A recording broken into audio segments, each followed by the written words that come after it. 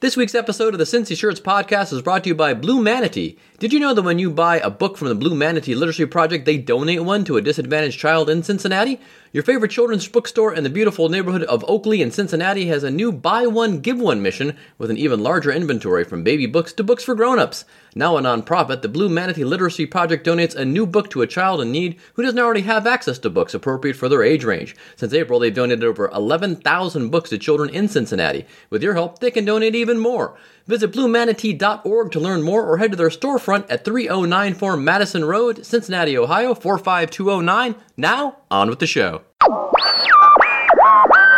This is WCPO FM 1051 on your FM dial, Cincinnati, Ohio. WKRC, Cincinnati. This is the Nation Station.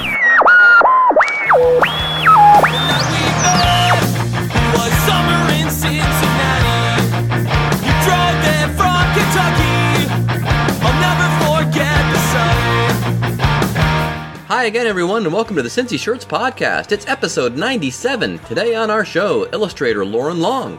When that book published, Tracy and I went to New York and got to follow her entourage. Kelly and Regis, and it was Regis and Kelly or whatever. She was on that. They talked about the book.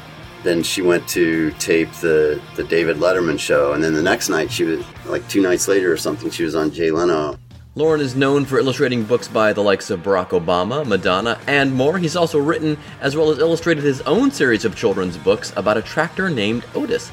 We found out how we got those high-profile gigs, where Otis came from, and what TV show character inspired the name of Otis the Tractor, and we learn a whole lot more about illustrating and the book publishing business and all kinds of great stuff. So if you've been liking the podcast, you can support the show via PayPal or Venmo. Simply use podcast@cincyshirts.com. Also, be sure to listen for the special promo code for 20% off near the end of the episode. Now let's talk to Lauren Long. Cincinnati, Ohio. Cincinnati, Ohio. I come from C-I-N-C-I-N-N-A-T-I, Cincinnati. She came down from Cincinnati. Just maybe think of me once in a while. I'm at CincyShirts.com in Cincinnati. But yeah, I think what you guys are doing is really cool and unique and fun. I like the sense of pride that you guys show. Yeah. See, there you go. And there's not a lot of local content.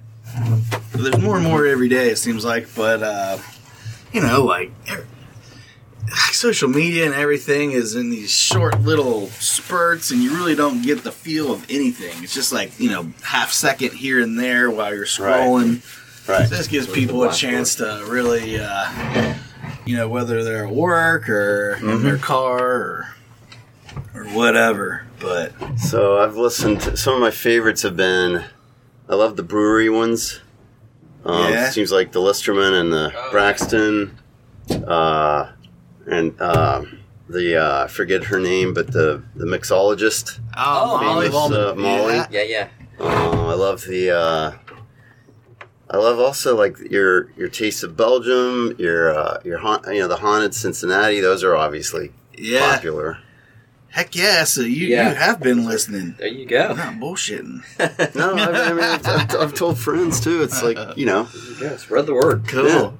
Yeah, we're around 10,000 weekly listens. Really? Yep. So Jim Scott, I liked. Jim Scott. Eddie Fingers, I just recently listened to. yeah. Well, we got to put together a best of for 2019. So yeah, we were just talking about that this morning. Yep. Oh, what were you saying? Oh yeah, Pat Berry. Pat Berry was a good episode. I haven't listened to that one yet. To that one. Okay. Oh my god. Yeah. So good. Yeah, that guy. He's talking about like hanging out with Rodney Dangerfield, right? And just all these flying to Atlantic City and winning $20,000, and it's crazy. He calls Jeff Ruby during the because Josh was trying to get Jeff Ruby on before we started, right? And so Pat, I'll give him a call. So we go out right on while we're recording. He calls and leaves a voicemail for Jeff Ruby and says he should do our show. So we're gonna make you call Madonna. Okay. Chris Payne was good. I thought the I can't pronounce his name, but the gentleman who does the sculptures. Oh yeah, Tom Tashia. Yeah. I know, it's like so many people are doing cool stuff in Cincinnati that, people might not even know Right. exists. So, and I think you kind of fall in that category. Well, thanks. With, I mean, yeah, it's like I got a few ideas for you before I leave. I'll throw them out for what it's worth. right on. Oh man, yeah, we'd love Tell to me your figure guys, something out. your history, Darren. So we met years ago. Yeah, I was a little gopher for Chris Payne. Mm-hmm. I just go hang out at his studio once a week. You know, did that too. This was after I graduated school, Yeah. and I had a little ego and whatnot, and I would take my little paintings in, and I'd run his errands and do whatever. Yeah. And then he'd just sit there and just trash on my artwork, and I was like, oh man! But I was like, I give him credit because I was like, man, I think I learned more from him in just like the year once a week that I hung out with him than 4 years of art school. But yeah, I think from doing that, I think you were in a bind once. And, Yeah, and you he came over and helped a suggested- little. Yeah, like matted some. Yeah, I think you flapped drawings for me or something. That was a big help. But I remember you were talking about doing some comedy. Yeah. So now you go. you've gone there. Well, that from doing stand up, then that's when I met my business partner Josh Sneed. Yeah. So he knew I had an art background and Right. was funny, and he Yeah. he was on the road headlining all over the country at that point. So Yeah. that's when he said, "Hey, well, he's like, my buddy can make us a website for $150. He's like, let's just throw some T-shirts up there, and if they sell, we'll get them printed."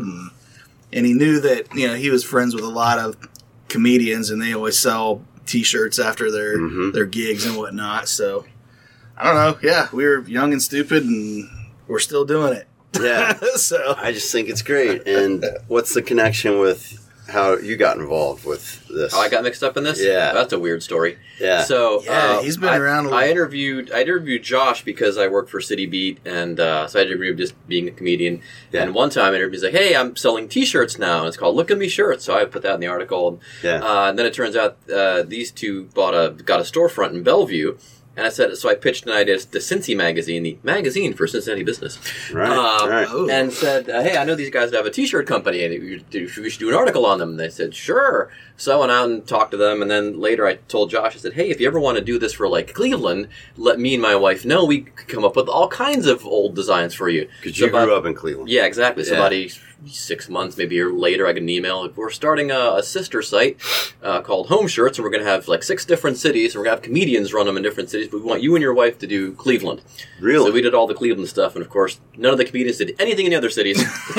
Yeah. And only Cleveland Yeah, sold we shirts. And got some, St. Louis and Philadelphia, they sold shirts by accident when something big happened. Right, But we right. actually put effort into it. Yeah. And the whole family's mixed up in it now. I think it was the second year of Bunbury. I Yeah. was driving around and I got a call from him. He's like, 2 people flaked out on me. You want to come and make $10 an hour selling shirts? I'm like, sure. Right? Yeah. So and now my daughters both work for the company, and my Wow. wife does events. Yeah. So yeah. Sucked them all in. And Yep. is it you? It's PF? Yep. Are you the one that worked for Burbank or worked Yeah. at W? Yeah, so Yep. I listened to the Mo Egger one too. Yeah. And We had Doc Wolf in here a couple weeks ago. yeah, I haven't listened to that one yet. That's a good one. There's some good stuff there. We're trying to get actual Gary on. That's gonna. Yeah. In fact, I need to touch base with him. Actual Gary. Yeah. I love it. He's keen, but we just have to go to him. Yeah, sure. There you go. Field trip. We got to get the remote going so we can all Yep. just stay home and Right. at the kitchen table and FaceTime these things in, phone Yeah. them in. That's No. one thing I think on your, far be it for me to give advice, but it seems like it would be nice to have a profile on each of you that are the voices behind this podcast. My wife suggested Yeah. that too, actually. Oh, yeah? Yeah. Great minds. There you Well, go. maybe, depending on. Just because you've got 3 voices sometimes. Does Josh Yeah. do it sometimes? Yeah, he'll be in. He's doing a couple more this afternoon, but Yeah. I know it takes so much time too, and we're not monetizing this thing, Right. and so it's like we can be here when But we can if you want to. we all try. Yeah, you can just Venmo. If you want to run an ad, Yeah. the front spot there that's taken up currently by our partners is welcome to anybody if anybody wants to. Interesting, take yeah. that. Cincy in a Box did a couple. Yeah. Thank you to them. Anyway, but yeah, we talked about live streaming and YouTube and I don't know. It's It's one of those things. It's like, well, it all takes time and energy and ultimately money. Right, exactly. So right now we're almost 100 episodes in. What is this? This is probably 96 or 7. Man, I can tell you actually. that's awesome. Well, we're here with Lauren Long today, local artist. You from Cincinnati? No. From born in Missouri, raised in Lexington, Kentucky. All right. So you don't do the whole high school thing either. I'm not from here originally, so. No, I went to high school in Lexington. Right on. Yeah.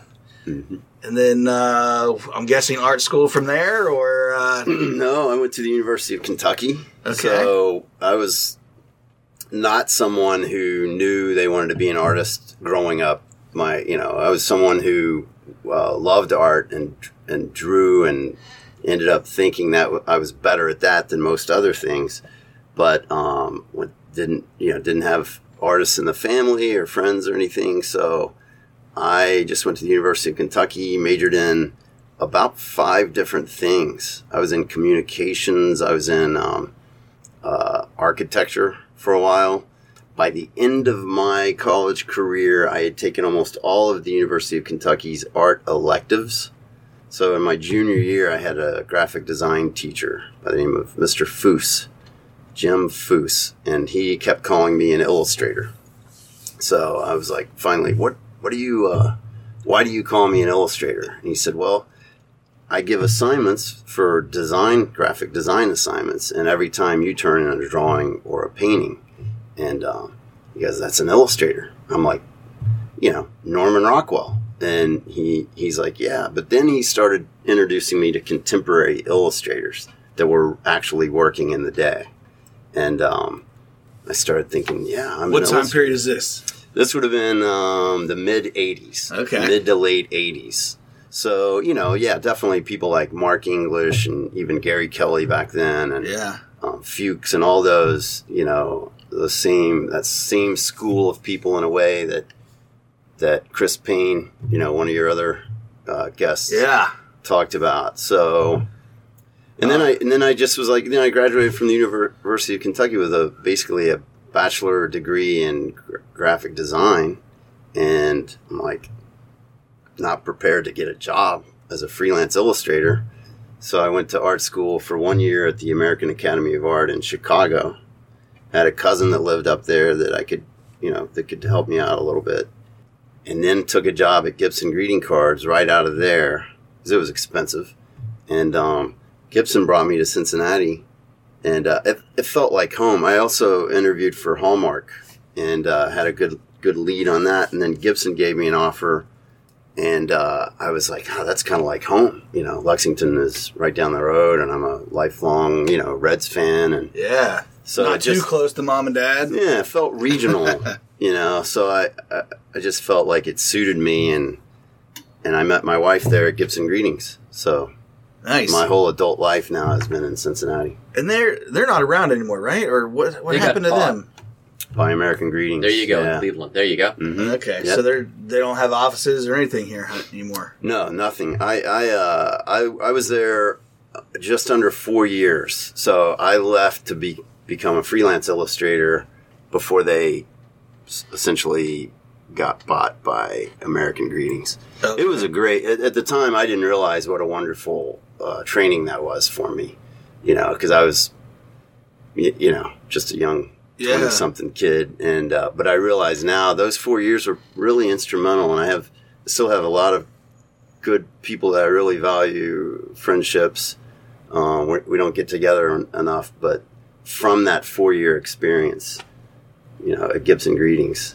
So what works? Just standard greeting cards? Were they like, hey, we need birthday cards today. We need... Yeah, well, you'd get a blue sheet, and it would be like a Father's Day card, or sometimes the verse would be there if it was a humorous card. But I was a little bit more traditional painter and artist, so I would get the still life setup for Father's Day or a little boy's birthday, or I'd paint a sailboat for a sympathy card or a beach scene or something like that. So you weren't phoning it in, just like trying to whip these things out? No, I was terrible. partly why I wasn't all that valuable, I think, because I would spend too much time making a painting. And, I should have been churning 2 them cards out. a week or something. Yeah. That's the only corporate real illustration job I've ever had. Left there to freelance, got married to Tracy, my wife. She was in corporate accounting at Gibson. And so that was a barrier I had to, Yeah. climb through or climb over. But, I mean, so you just can't just start freelancing. Like, how's that work? I mean, No. just like, hey, I'm a freelancer. No, you're unemployed. You know No, what I mean? At what exactly. point it's like so hard to get that Rolodex of people that they'll call you once, but then, call you again and again, and so much competition. It's like, how'd you get off your feet there? Well, I didn't leave Gibson until I had accumulated some freelance work, and I had an illustration rep in Indianapolis at the time who had started getting me jobs. And I was working at Gibson, and sometimes on my lunch break I'd go down the street to fax sketches. That's when we faxed sketches. Yep. And then I would come back, and then I'd spend all night some nights working. And that's when I started working a little bit and getting to know Chris Payne. He same as you, Darren. He would let me. I took a class of his at Miami University at night, and he's just such an encouraging force in my young illustration career, because he encouraged me and he let me help him work at nights. And I'd go over there sometimes at 10 p.m. and stay till around 3 in the morning, helping him with jobs. And I thought that's the life I wanted, because it was so exciting. He was working on Sports Illustrated and Time Magazine and all those, and he's right here in Cincinnati. Well, I was right here in Cincinnati. And so eventually, after I left Gibson, I started doing editorial illustration. And like you said, there's not enough work for the kind of art that I do in Cincinnati. So I was... Well, City Beat will pay you $50 for an illustration. Yeah, exactly. So you could do a job. I do a job for Cincinnati Enquirer. And that was a big deal for me as a young guy, as a young illustrator. I'll never forget, Ron Huff used to be the creative director, art director at Cincinnati Enquirer. I did maybe a handful of jobs, but they were $200 or $400. Yeah. Once a month or once a quarter. Yeah. So then I would do, and then I started entering the national juried exhibits like the Society of Illustrators and Communication Arts Magazine and Print Regional Design Annual. And those are national things. So, I remember this was a big deal going back. I haven't thought about this in a long time, but I would enter the Society of Illustrators in New York and not get in for like 6 years in a row. And it would just kill me. It was brutal, because I wanted to be a national illustrator. This was my career. So I had the bug for it. So, I was driven, and I wouldn't get in, and I would look at the annuals, and this is a common thing in all walks of life. I would look at the annuals and be like, okay, that's brilliant, but why am I not getting in? Yeah. I'm on the outside going in, and why am I not getting in? Yeah. Because I'm like, some of my stuff is good enough to get in. And so, I would go through depression, when I wouldn't get in. And finally I got in and started getting traction and started doing work for Sports Illustrated, because I have a little bit of an American regionalist style in my work. That was a changing point for me as a young illustrator, just going from doing nice work to having a style. And I pretty much straight up let those American regionalist painters, the WPA muralists, artists that, in the first half of the 20th century, painters like Thomas Hart Benton, Grant Wood, John Stewart Curry, Hopper, and some of those ashcan painters, and so George Bellows, and Hopper, man. Yeah, oh man, just beautiful. And what I loved about their work is they weren't. Instagram up. Oh, that's mine. That's from one of my recent books. I'm on Instagram, but I got to work on being a little better at it. But anyway, so when I let that movement sort of seep into my work, all of a sudden, like Sports Illustrated called. My first job for Sports Illustrated was doing a project on Walter Hagen, the famous golfer from like 1915 or something. And so it was kind of like, okay. And then Time Magazine called because they felt that Americana thing and had me do some projects. And it was very exciting. But after a time, it was a real rat race, and my temperament is a little different than those illustrators that are cranking out pieces weekly and doing top-notch work, like Chris Payne. He can do that, and his temperament, his intellect, his personality suits that kind of work, and mine didn't. Yeah, he's pretty high strung. So, yeah, so It's like, but I mean that as a compliment. But I'm like, it would freak me out to the point where I couldn't do my best work, and then publishers started calling me to do YA young adult book covers.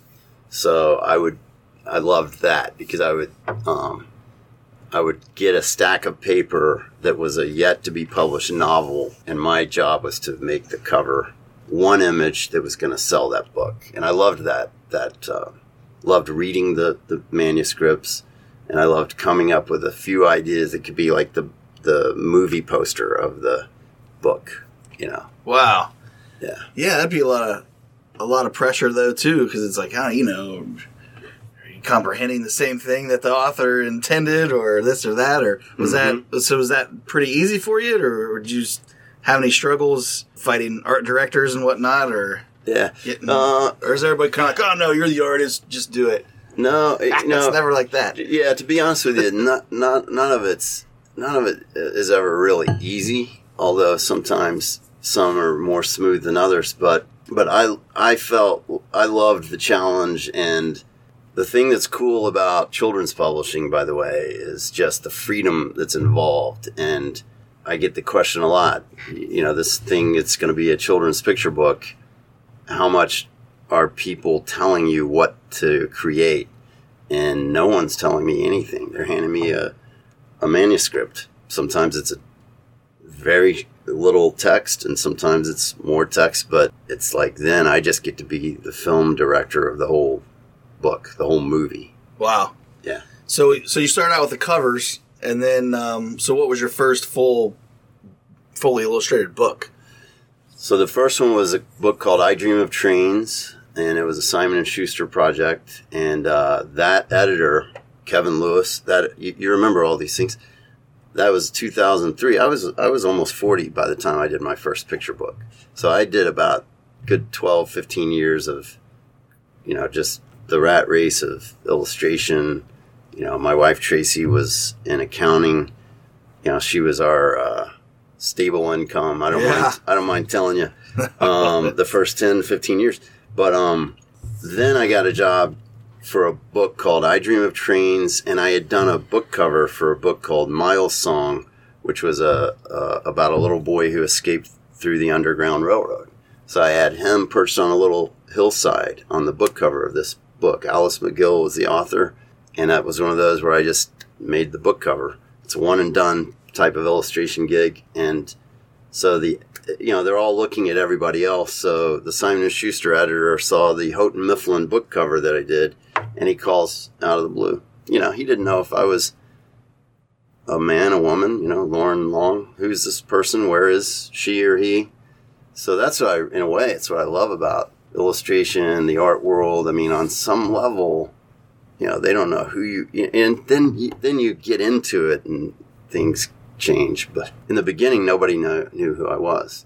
That's when Madonna's publisher, let's get to Madonna. But he had seen, a guy named Nicholas Calloway had seen my work in some of the juried exhibits. He hadn't seen I Dream of Trains because it was just in the bag. It was just, I was working on it. and he called. And at the time, I had an illustration rep in New York, and he called and had this big confidential project. And I just decided, after working on I Dream of Trains, I just decided, who would have thought? I think I found what I want to do the rest of my life. I love doing art for children's picture books. You know, at the time, a lot of my colleagues, they wanted to do that since they were 9, 10 years old. But it found me in a way, and I just love the storytelling quality. It's not even about the art. It's about the art of the picture book. That's why you can have big selling books that maybe don't have the most, genius art in them. But the combination of the words and the art, it's like I used to look down my nose at certain art in the field until I realized it's more than just being a great, a good artist. Can your art work with that text? That's why you can have really simple line art or cartoon art or digital art, and if it works with that text, it doesn't matter, It's still tough to swallow, though. Like, if you see someone scribbling and they got, like, Cottle award or... Yeah. You're like, I don't know, my kids have plenty of books where I'm just like, oh, my gosh, like, this is all it took? I know. Like, even with, like, with the text being so simple. A Brian Regan joke where he's talking about the clock. Yeah. Turn the page. TikTok. Right. No, I hear you. Believe I me. get it. Yeah. But that's the stuff that works. Like, that's what resonates with kids. Like, yeah, they're not for adults. Some artists in children's literature, some artists spend 3 weeks doing their book, perhaps, or 3 months. I spend a good 6 or 7 months. Wow. Yeah. Just on the art. Do you put it away and then come back to it, or is that a start to finish your? No, that's you a got start one project you're working on. One at a time, one book at a time. Yeah, I usually have 2 or 3 books in the works. Knock on wood. So you just paint on illustration board? Yeah, I started out painting on canvas, like the early books, like the Madonna book I did on illustration board. So what was the name of that book? Mr. Peabody's Apples. Okay, it's not the sex book. You didn't have anything to do with that. No, but it was by the same publisher. Really? Yeah, that was... Don't mix up those mailings. That's awesome. It was by the same publisher. So you just went through the publisher and Madonna slapped her name on it, or... No. The first... I got the manuscript. She had written 5 stories, and Mr. Peabody's Apples was to be the second one published. It was a great experience. I mean, I've kind of, in a way, I've kind of lived through it. I learned very quickly that publishers love publishing celebrity books. Yeah. But the field of children's literature doesn't necessarily always respect those books, and the world of were you a sellout because you did that? Well, perhaps some people might have thought. I don't think anybody holds it against me. But who could judge someone trying to make a living making pictures? Totally. In their basement. And when you got that call, were you just like, okay, was that the first time where you're like, I made it?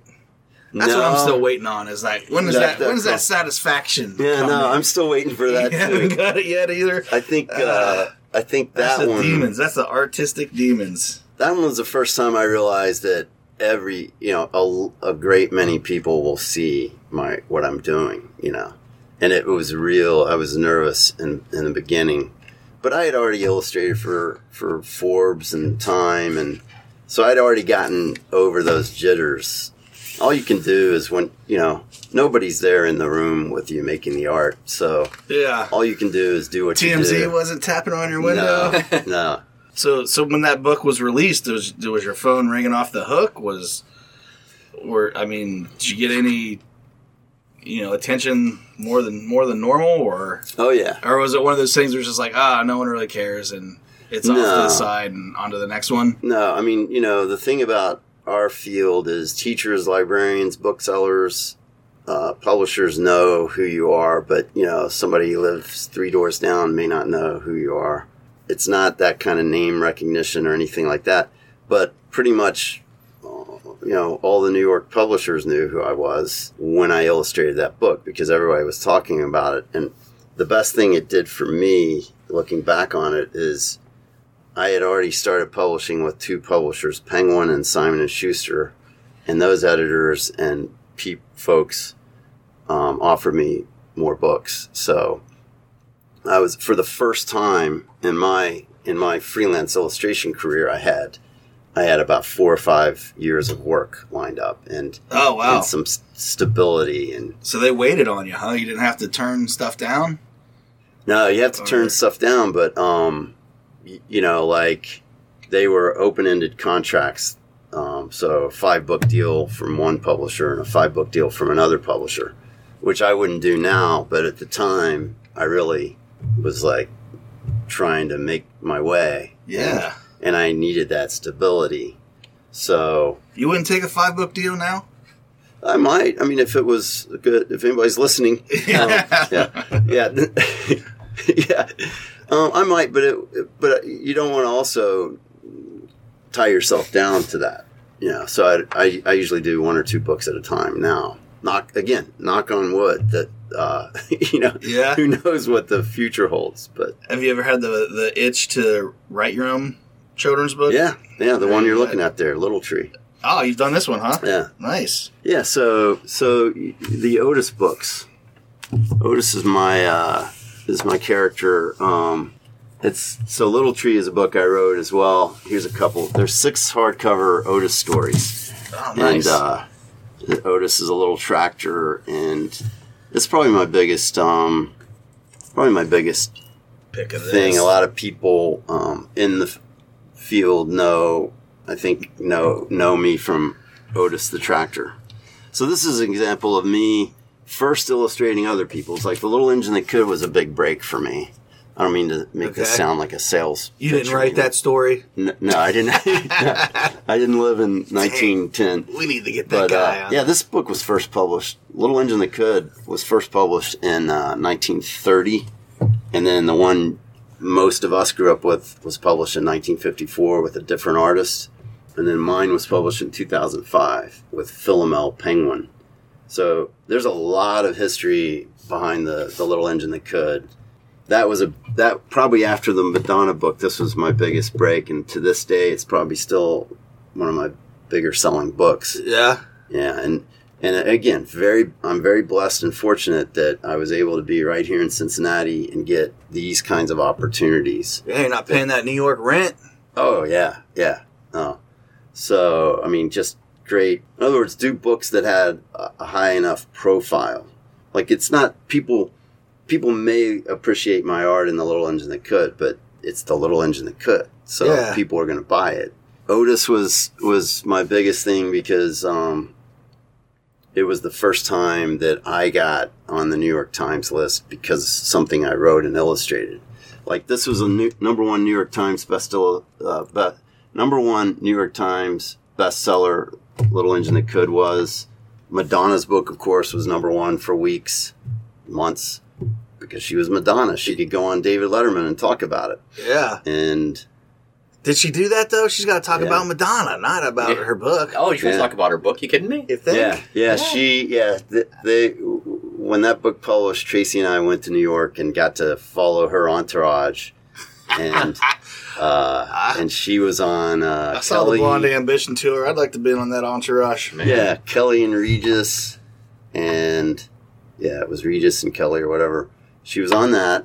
They talked about the book. I don't have it with me.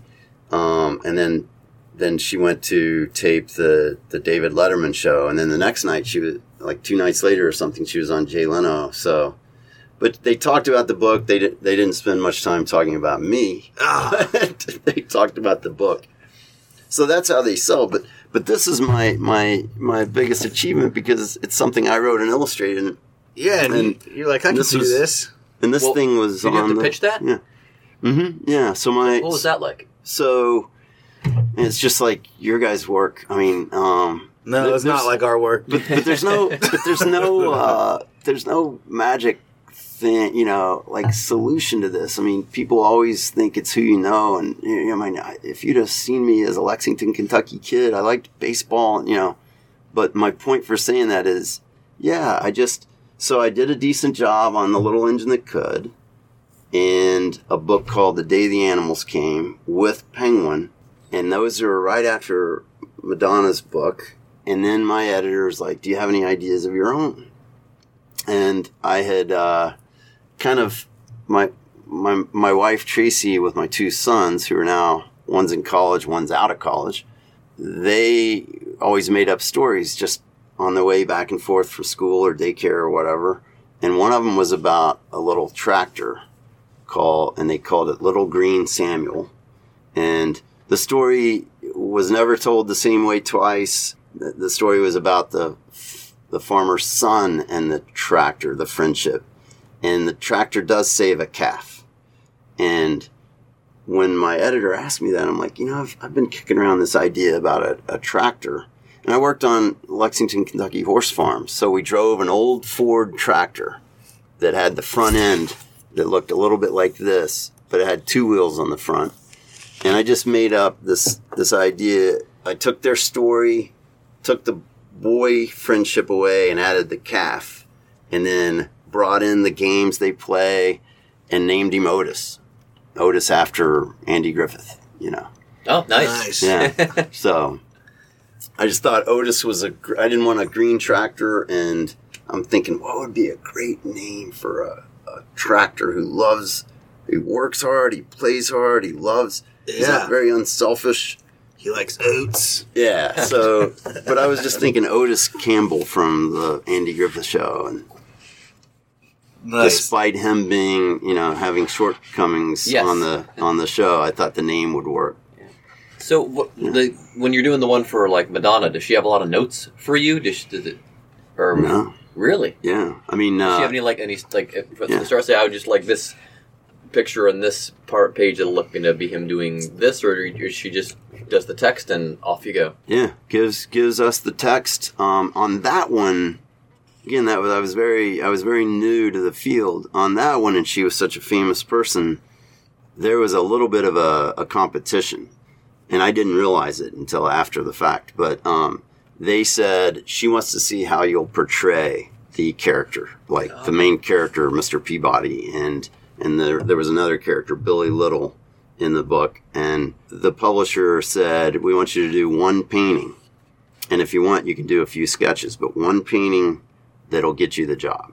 And he said, I remember him saying, and it was up in New York, and I remember him saying, but she's gonna want to see a close-up of Mr. Peabody, and that's just a hint. And I said, and I was on the plane flying back to Cincinnati, and I was thinking, crap, I didn't realize this was a competition. In other words, I don't have the job yet. Yeah. And how many other artists? Yeah, and you don't even know. Yeah, I didn't even know, and they wouldn't tell me. Chris Payne's home working on his sketch. Yeah, exactly. But so I was like, you know what? I know what's going to get me this job, and I had an image of Mr. Peabody on top of the bleachers with the rolling landscape behind in my head. I went home and did a sketch for that and made that painting, and inspired. And I sent it to them. And they called me back like a week later or whatever, when finally Madonna could look at it, and they said, the job's yours. And that painting I didn't have a close-up of Mr. Peabody at all, but it basically sold the book, and it ended up being just as is a 2-page spread on the inside, and they used it on the cover too. So it was like, boom, right there. Oh, wow. Yeah. Anyway, that's pretty crazy. So you went against their judgment and made the cover. Yeah, I did for safety measure do a few little sketches of character sketches to show them what my Mr. Peabody would look like. But I definitely, sometimes it was a rare moment of gunslinging, like where you feel confident even though you have no reason to be, Yeah. It's like, I just felt like I can't what have I got to lose, Man. I never signed up to illustrate a book by this famous person. And then what I didn't realize is, again, there are some, that was a controversial book. A lot of people didn't like the idea that she was writing books. Of course, anything they get mad about. So what about reference? I mean, is this stuff out of your head? Or are you studying photos? Do you do like, I don't keep bringing up Chris Payne, but he takes photos of every little detail. And yours is, more of a stylized. Mine's more stylized. Like, for example, that but image. But still real. You know what I mean? You're not making this stuff up. I'm not looking, there's no figure. And I learned a lot from those illustrators like Chris and those guys.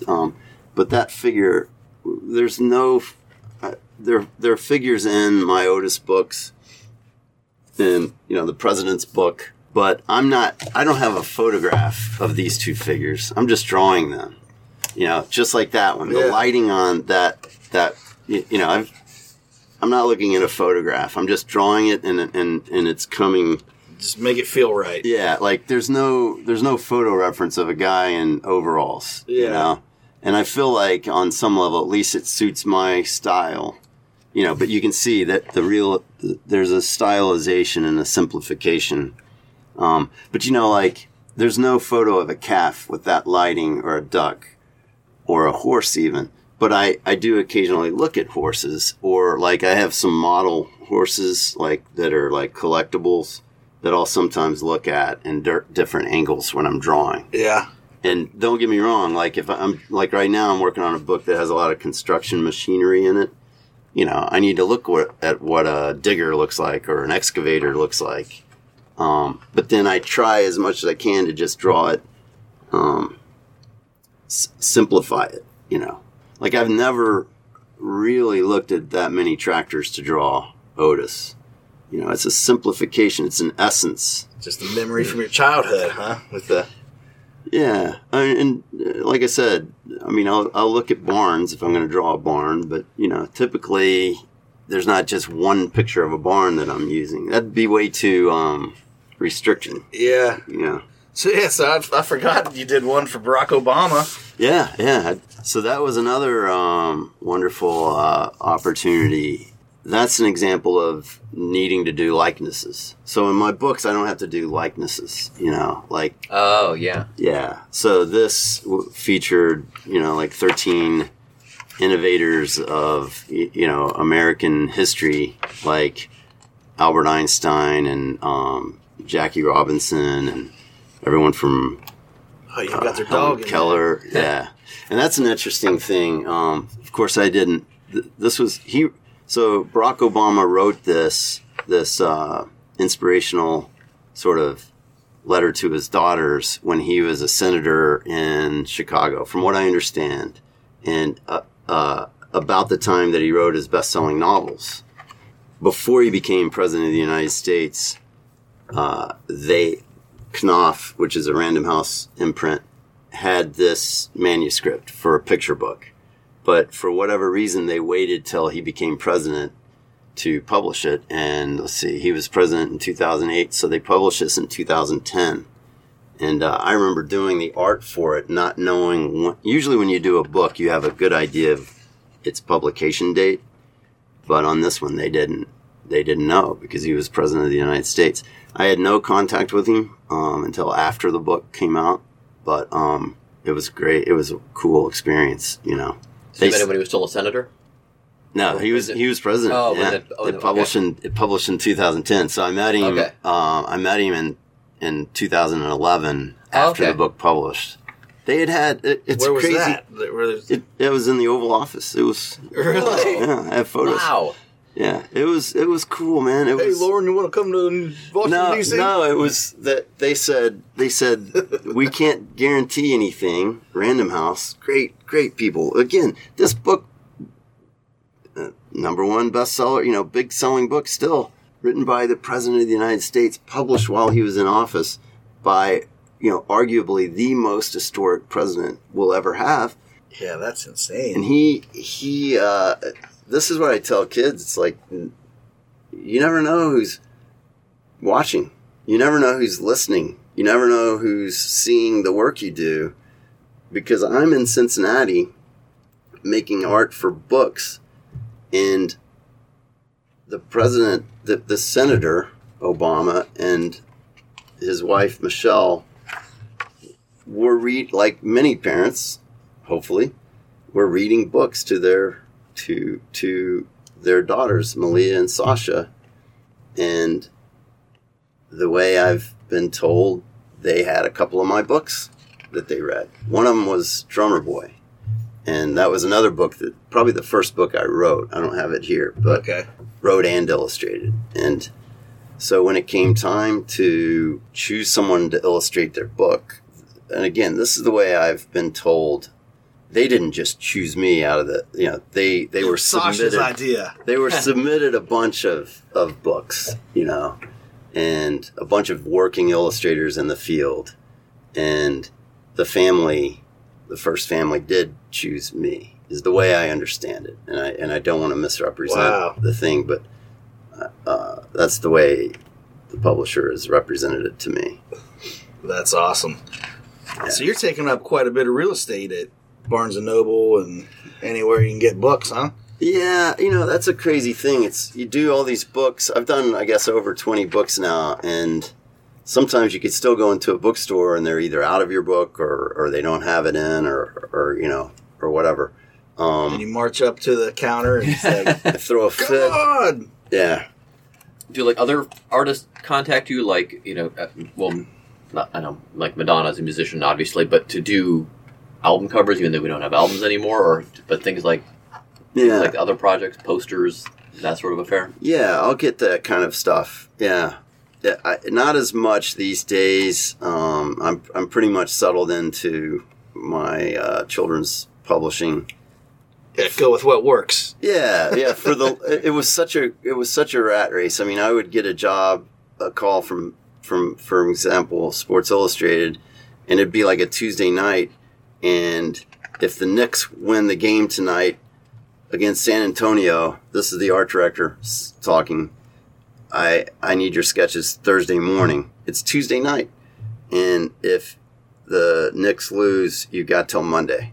And and I was just like, I didn't know they were playing tonight, and it would really, it just throw me into too much stress and anxiety, and it was hard. I mean, it was exciting because my work would be on a national magazine, but this suits these deadlines are a year away, 6 months away, and you can really, it suits me. So when I first started doing children's publishing, I just said, I wonder if I can make a living only doing this, and turn down everything else. And I turn down everything else unless it's something really interesting, something fun.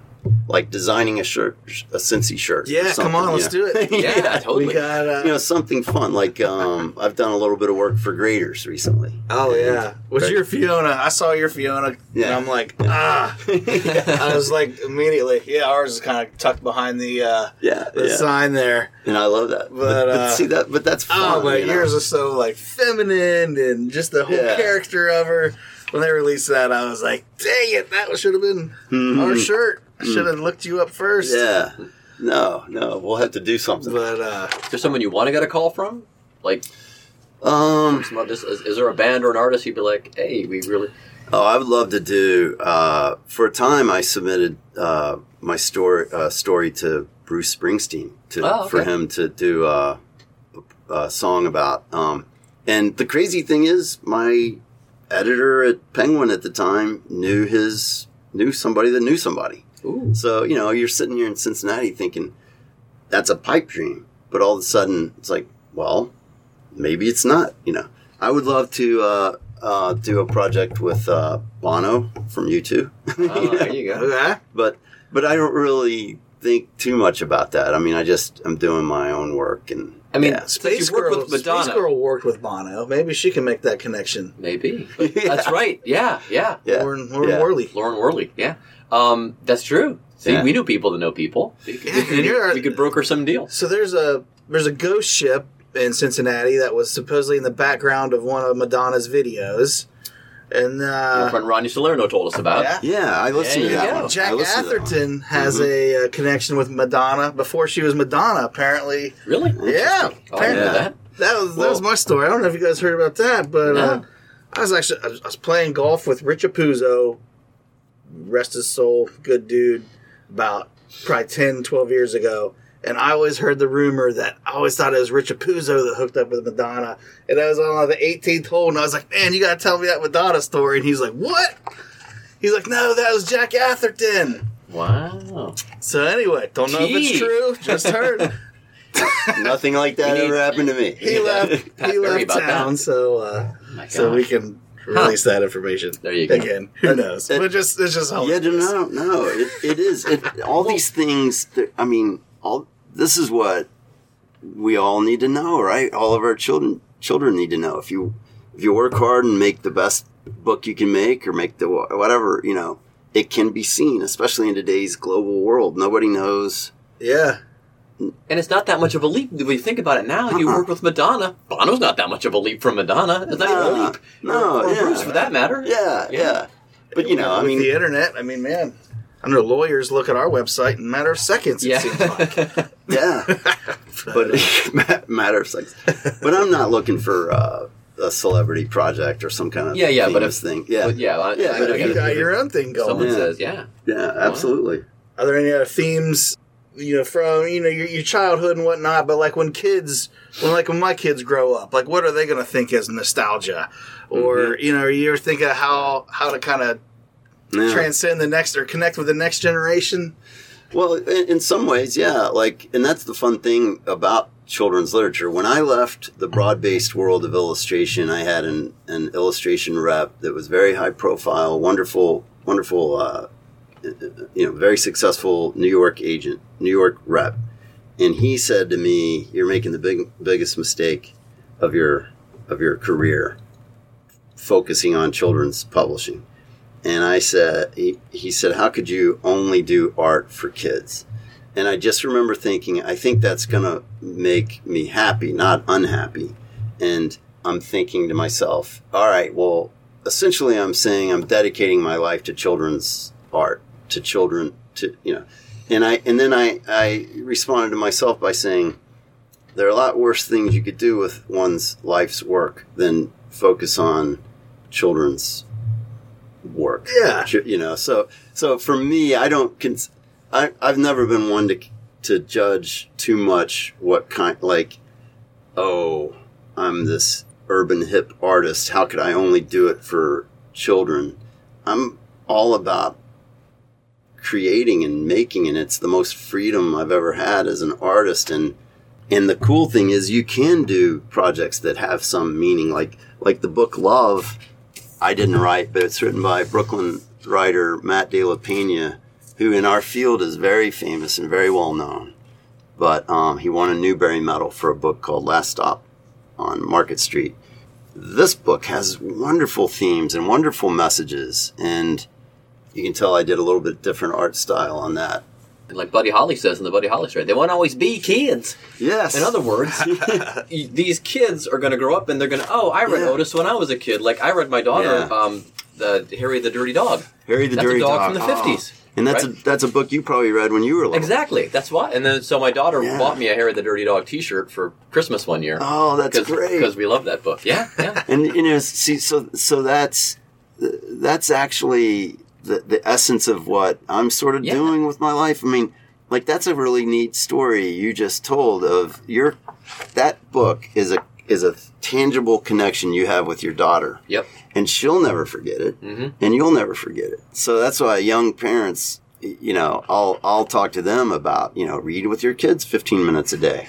And it not only develops them, it not only nurtures their ability to learn and all those scientific benefits, but moreover, you're giving them this safe harbor that when they're 45 and struggling and they're away from you or whatever, or 35 or 25, they'll be like, you remember Harry the Dirty Dog, and they'll have that feeling of connection to you, and they could be in their 50s, 60s, 70s and remember that. Yeah. Yeah. I mean, right now my kids, of course, they're all on their tablets and TikTok and YouTube. Yeah. And, they're trying to lose themselves in whatever content they're watching. And then all of a sudden, Momo pops up or, some advertisement for either the new It movie coming out. Yeah. And then with children's books, you don't get that. There's no, you're not interrupted by all that Yes. BS. True. It's a very interesting little thing as technology advances and the Pixar and Disney movies and animation goes crazy, hyper amazing. People still connect with a 4-year-old on their lap or a group of, could you imagine a librarian or a teacher reading to 30 kids one picture book in the front? And you would think in today's world that wouldn't fly, because they've got these tablets and all this moving. Talk to a first grade teacher or a librarian. They can still captivate a group of kids. There's something about it. And especially if you're a young, or you're a parent or a grandparent or a father, mother, and you're sitting there with them like you are with Harry the Dirty Dog. And by the way, that's a great book. Right? Recommend it. I have to look it up. Is the movie better? I recommend it next to Otis the Tractor. With my other daughter, there's one I always love called Sammy the Seal. It's from the same era. It's from the 50s. Yeah. And I don't know if it was a famous book or not. It was one we ended up with from my wife's book collection from when she was little. Yeah. But it's about the seal that goes out for the day from the zoo. They let him out. They go look around New York City. And the best scene in the whole thing is when at the end of the day he realizes he has to go back to the zoo. So he hops in a cab, and there's an illustration of him sitting in the back of a cab. Yeah. The seal sitting in the back of the cab kills me every time. Yeah. It just cracks me up. Yeah, it's Driving back to the zoo. right. Leave me off at the front, driver. Right. An Uber. So you are doing, when I'm making this art, I am doing it for the 4-year-old, but I am also obviously keeping in mind the parents, Yeah. Yeah, because you can, like this artwork here in the Barack Obama book even, there's great, drawing of Jackie Robinson and Einstein and things like that. So you can engage with that if you're telling the story to the kids. Yeah. Well, what you just said, Sammy the Seal, is a different type of, it's more of an Otis type book than, for example, the more conventional illustrations in Barack Obama's book of the I Sing. Yeah. And even in Love. These are deeper themes. So I recently did sort of a fun book. Well, this is a Margaret Wise Brown book, Good Day, Good Night. But this is a folk song that called There's a Hole in the Log on the Bottom of the Lake that my mother, or my wife's father sang to her growing up. So It's one of those little story connections. Yeah. It goes to the tune of, some people know it as Hole in the Bottom of the Sea. So it's just a silly tongue twister that you speed up as you go through. And my father-in-law sang it, There's a Hole in the Log on the Bottom of the Lake. And it's repetitive. So I just made it into a book, changed the ending, abbreviated it because it had to fit into the format of a book. And it's been a lot of fun. That the simple chords are in the back of the book. Oh. And nice. I play it on the ukulele sometimes for kids, and it's a lot of fun. Oh man, you're going on tour then. Yeah. Is there a bookstore tour? Like, is that? Oh yeah, that's I a see thing. people. I mean, I don't know signings and whatnot, but if you got something to interact with the kids and play. Yeah, so I'm very fortunate to be toured for most of my books, and it's usually. It's not as glamorous as it sounds, but we'll go like for most of my wife Otis like, books. oh gosh, not another book tour. Yeah, I'll be gone for like 3 weeks sometimes, or 2-week tours, and maybe 8 cities, and the children's illustrator author tour is designated. It starts in publicity in New York, but it goes through accounts, bookstores usually independent bookstores that report to the New York Times. Like, for example, here in Cincinnati, we have the Blue Manatee, we have Joseph Beth. So I've toured through both of those stores here in Cincinnati, of course, but stores like that in St. Louis, in Wichita, Kansas, out in San Francisco, down in Miami, up east, Boston, and Chicago is always through. But those strong independent bookstores. So I really feel like in the Cincinnati area, we have Blue Manatee, who's now under new ownership. They brought it back, right? Or Yeah, it's they not brought open it yet? back, and they're doing an amazing thing where they're funding their every book you buy in the Blue Manatee bookstore, they donated another book to underprivileged neighborhoods in Cincinnati. So they Nice. have a foundation. But then you've got like the Blue Marble in Fort Thomas, amazing independent children's bookstore, and then you have Joseph Beth, which is a real gem for our city. They have a location in Alexandria. They also are down in Lexington, Kentucky, and it's just if you took those stores away, it would be Cincinnati would have a different flavor, a different feel. I mean, and they bring authors and illustrators like myself, although I live here, through here for children, but also, I mean, Joseph Beth has had Bruce Springsteen, tour through there. That's where I met the great author Jerry Springer. There you go. For his book, The Ringmaster, in, what was that, probably 99? Yeah. Waited in line, and... Yeah. So we want to support hilarious. those when we can. If you could, who can tell anybody where they should buy their stuff and how they should buy it? But if you can, buy it at one of our independent bookstores. There's a great one in Madeira called The Bookshelf. Friends of mine, and they're a couple blocks from my house, and they're so your great. stuff's always in stock there. My stuff's always in stock there at the Bookshelf in Madeira. We'll have to check it out. And I hope I'm not missing any other bookstores, but big friend, those independent bookstores are real. Those booksellers are important to me. Oh, totally. Yeah. I mean, with Amazon, knocking down everybody's door to take them out of business these days. Yeah. I mean, and Amazon started out by selling books, right? Isn't that the first thing that they they sold? So that was on their radar from the start. What about animation? Well, we have a Gosh, you create these scenes, and I'm like, man, I just want them to move. I want those fish to, and you got the skies and boat is all rolling these across that field, man. crazy landscapes. I mean, that seems like a no-brainer. And with the technology, it's like, I've thought about getting into animation, but I love doing the book. And I had a friend who worked on, and a lot of animators seem to be coming from the field of animation to children's literature. And I think it's because unless you're a top dog, designing the chief character, like a lot of us illustrators know a guy named Peter DeSev. You may have heard of him. He lives up in Brooklyn, but he designed like the main character for Ice Age, and and I consider him a friend. He and his wife Randall wrote Toy Boat, which is a book I illustrated.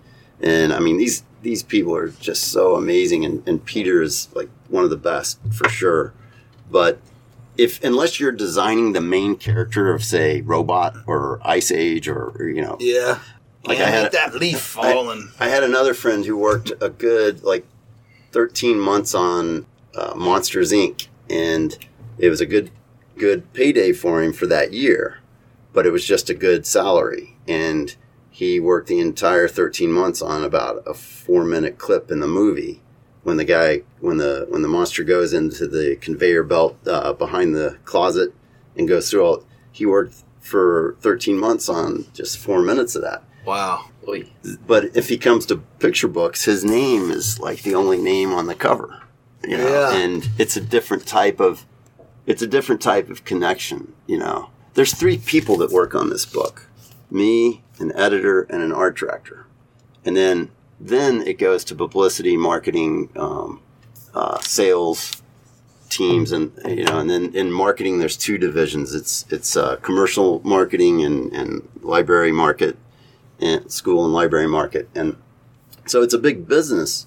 But there's 3 people basically putting their fingerprints all over this, and the editor's name's deep in the back. The art director sometimes never on there, so it became a really meaningful experience for me. I do a picture for Time magazine, and it's gone the next week. Yeah. So when you wrap up a book, is it sad then because you're not emailing the same 3 people or 2 other people every day? Or That's a good, like the end of a movie set where you're like, all right, guys, Yeah, a little bit, but you know that they're up in New York, so my relationship with them. And they're working with 20 other people like you at the same They're working time. with 20 other people like me, and it's very special and it's meaningful. But I mean, there could be a week where I talk to them every day, and then there'll be 3 months where I don't talk to them at all. So it's a very isolated sort of work that I do. Yeah. You know. So. Man, well, I think Netflix needs to call you because Disney Plus is going to take them out of business. Everybody's saying they need to fund an animated cartoon for Otis. Let's make Otis the big character. There you go. Well, and there you go. I will say. Then you would get that satisfaction. Yeah. That's when you've made it. I will say, and maybe I'll come back someday, but that there is a project in the works with Otis. Oh, Nice. Yeah. Yeah, it's a no-brainer. All right. So I'm not really supposed to talk much about Nope, it and that's- specifics and all that. If it's Netflix, Say then it I'm about to get a cut of that. Yeah. So yeah, but That's it's awesome. But that's another thing that would have sounded like a pipe dream to me years ago, and even when the book was optioned, it was still a pipe dream. So many things are optioned for television or for the film, and never happened. But you know, it's like slowly and surely something's happening. Yeah. So We talked to the zoo, and they keep talking about Fiona's getting book deals left and right still. yeah. You got any Fiona stuff in the pipe? No, other than my connection with graders there. We talked briefly about me being involved in a book with Fiona, and I love the zoo people. They're great, and love the Cincinnati Zoo. And it didn't work out with my timing, so I had my books lined up for the next couple of years, and they had a. Oh, At yeah, the she'll be time. all grown up. Yeah, they had a let's get right to, we need to get to publication.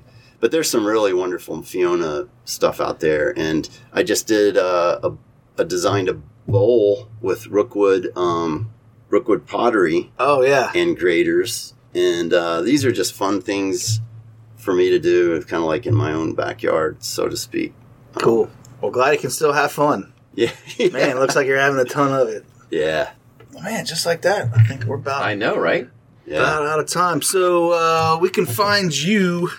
Where can people look you up and find more about Lauren Long? So on Instagram, LOREN. Yeah, I'm on Instagram, Twitter. the Lauren Long. Yeah, my son set that account up for me, and apparently there was some other Lauren Long. Yeah, there's a Lauren So, Long with one post, Yeah, but so you're the Lauren Long. I'm at the Lauren Long, and on Twitter I'm at Lauren Long, and Facebook I have a couple of Facebook pages. So friend me, like me, follow me, Do all that.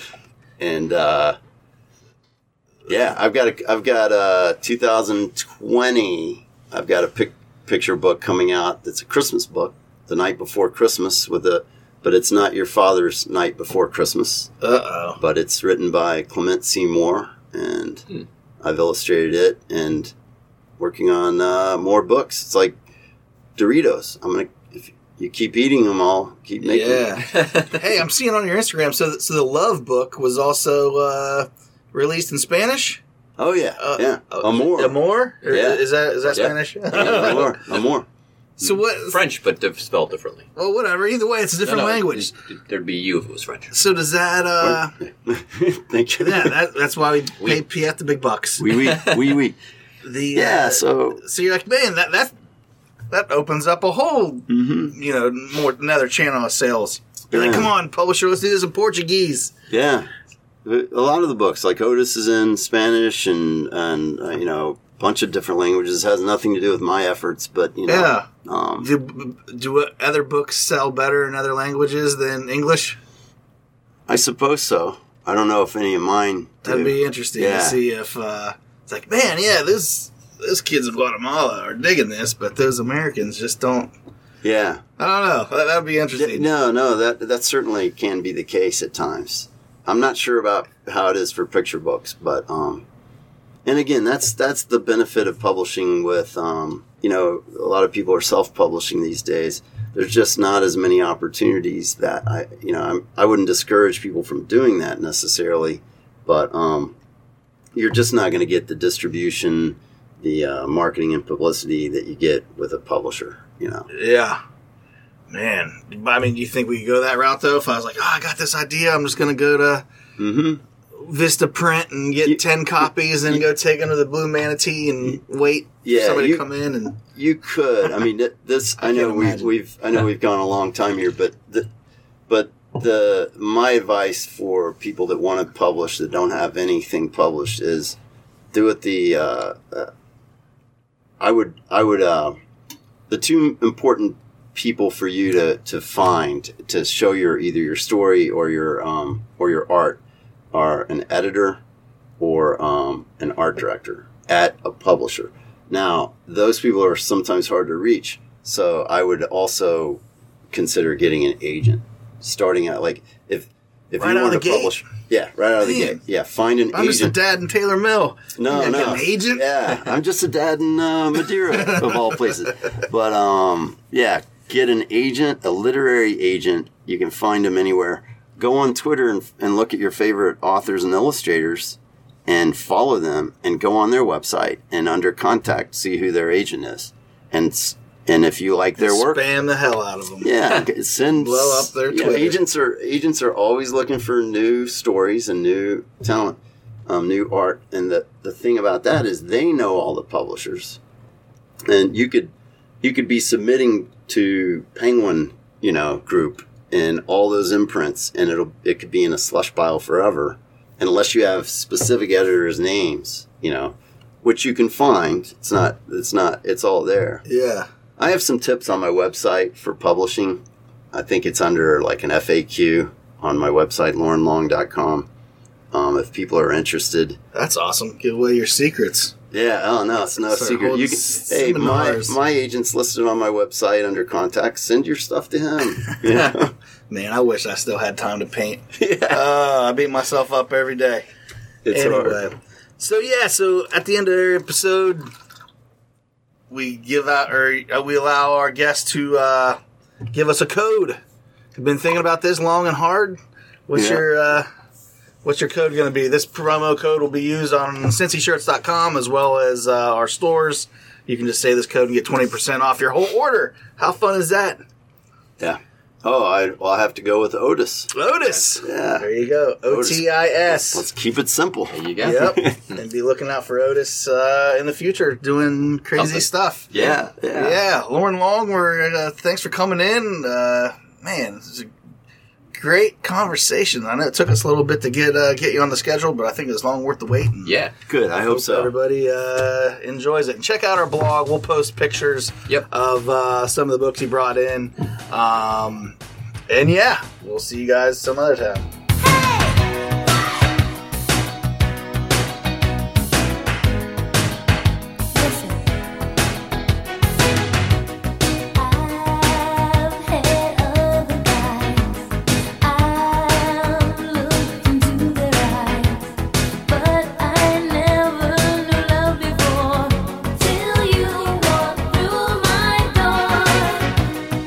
Long.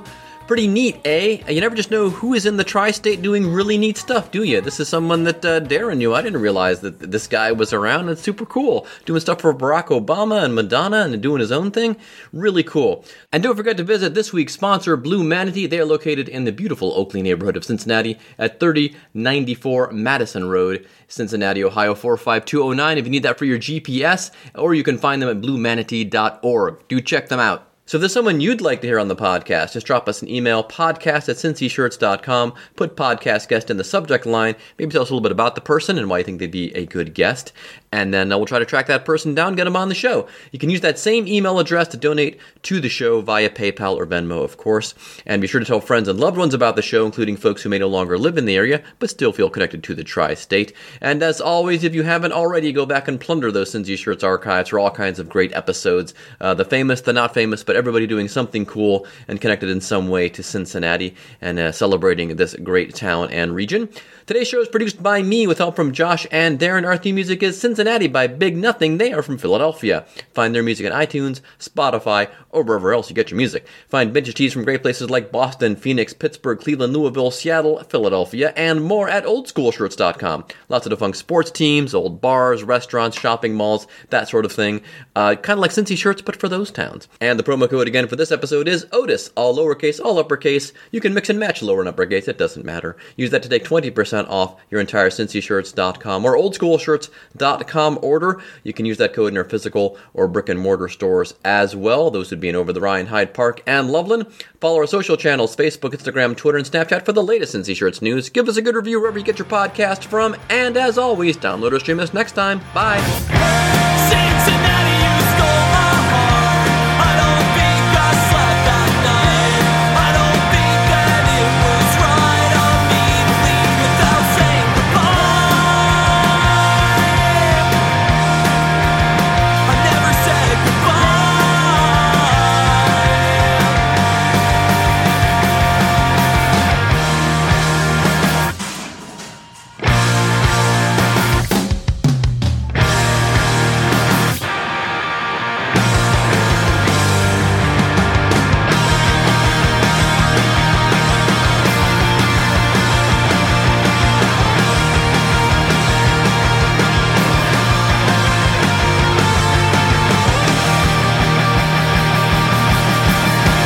Cincinnati, you stole my heart. I don't think I slept that night. I don't think that it was right of me to leave without saying goodbye. I never said goodbye. I wish I said goodbye.